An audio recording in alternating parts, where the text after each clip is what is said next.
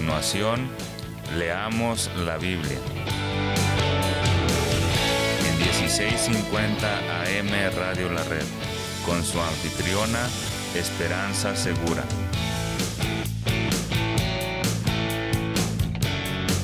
Compartiendo la verdad en amor.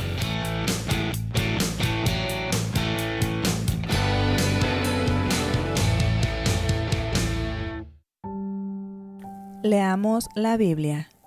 Versión Nueva Traducción Viviente, Segunda de Samuel, capítulo 7.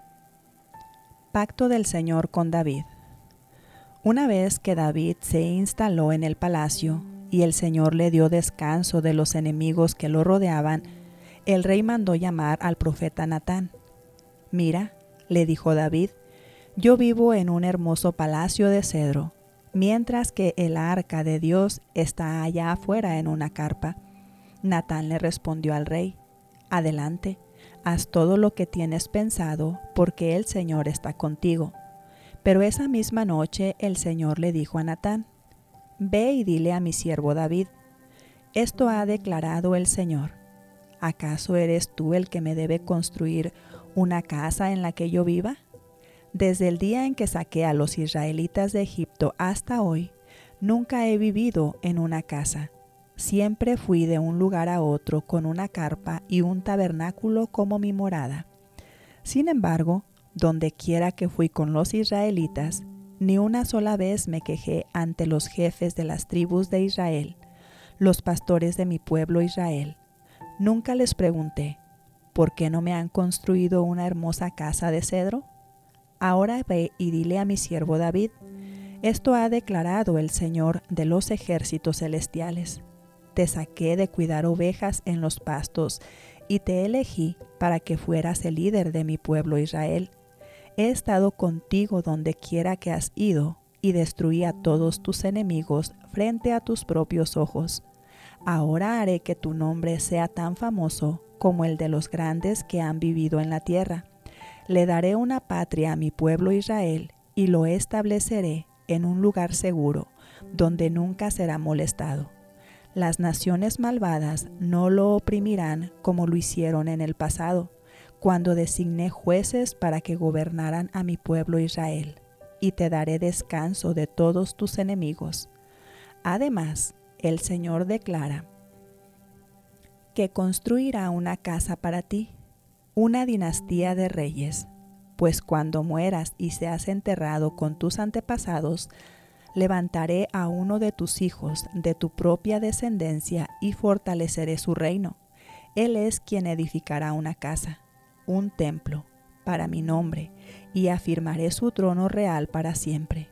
Yo seré su padre, y él será mi hijo. Si peca, lo corregiré y lo disciplinaré con vara, como lo haría cualquier padre. Pero no le retiraré mi favor como lo retiré de Saúl, a quien quité de tu vista. Tu casa y tu reino continuarán para siempre delante de mí, y tu trono estará seguro para siempre». Entonces Natán regresó a donde estaba David y repitió todo lo que el Señor le había dicho en la visión.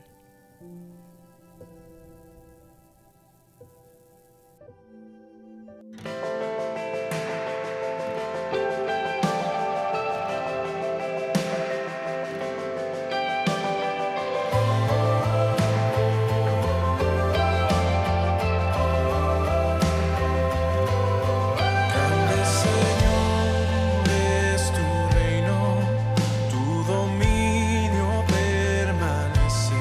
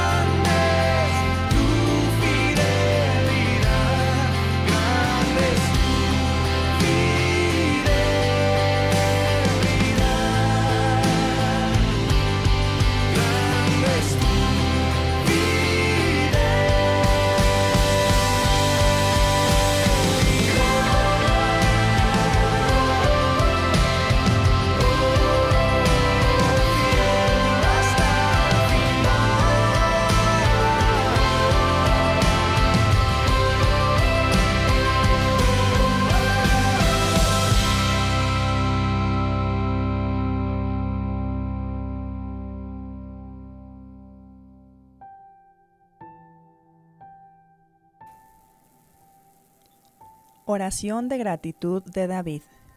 Entonces el rey David entró y se sentó delante del Señor y oró: ¿Quién soy yo, oh Señor soberano? ¿Y qué es mi familia para que me hayas traído hasta aquí? Y ahora, Señor soberano, sumado a todo lo demás, hablas de darle a tu siervo una dinastía duradera. ¿Tratas a todos de esta manera, oh Señor soberano? ¿Qué más puedo decirte? Tú sabes cómo es realmente tu siervo, Señor soberano. Debido a tu promesa y según tu voluntad, hiciste todas estas grandes cosas y las diste a conocer a tu siervo. ¡Qué grande eres, oh Señor soberano! No hay nadie como tú. Nunca hemos oído de otro Dios como tú. ¿Qué otra nación sobre la tierra es como tu pueblo Israel? ¿Qué otra nación, oh Dios, has redimido de la esclavitud para que sea tu pueblo? Te hiciste un gran hombre cuando redimiste a tu pueblo de Egipto. Realizaste imponentes milagros y expulsaste a las naciones y a los dioses que le impidieron el paso. Hiciste de Israel tu pueblo para siempre, y tú, oh Señor, llegaste a ser su Dios. Y ahora, oh Señor Dios, yo soy tu siervo. Haz lo que prometiste respecto a mí y a mi familia. Confírmalo como una promesa que durará para siempre. Que tu nombre sea honrado para siempre, de modo que todos digan: el Señor de los ejércitos celestiales es Dios sobre Israel. Que la casa de tu siervo David permanezca delante de ti para siempre. Oh Señor de los ejércitos celestiales, Dios de Israel, yo me he atrevido a elevarte esta oración porque le revelaste todo esto a tu siervo con las siguientes palabras: construiré una casa para ti, una dinastía de reyes. Pues tú eres Dios, oh Señor soberano, tus palabras son verdad, y le has prometido estas cosas buenas a tu siervo. Ahora que te complazca bendecir la casa de tu siervo, para que permanezca para siempre delante de ti. Has hablado, y cuando concedes una bendición a tu siervo, oh Señor soberano, es una bendición eterna. Señor, como dice esta tu palabra, Señor soberano, tu poder y tu grandeza están sobre todo. Gracias porque tú eres fiel, Señor, y porque nos has dado la bendición de ser tus hijos a través de Cristo Jesús, nuestro Señor y Salvador. Te alabamos y te honramos. Amén. Le esperamos mañana y le alentamos que nos siga en el internet en radiolared.net.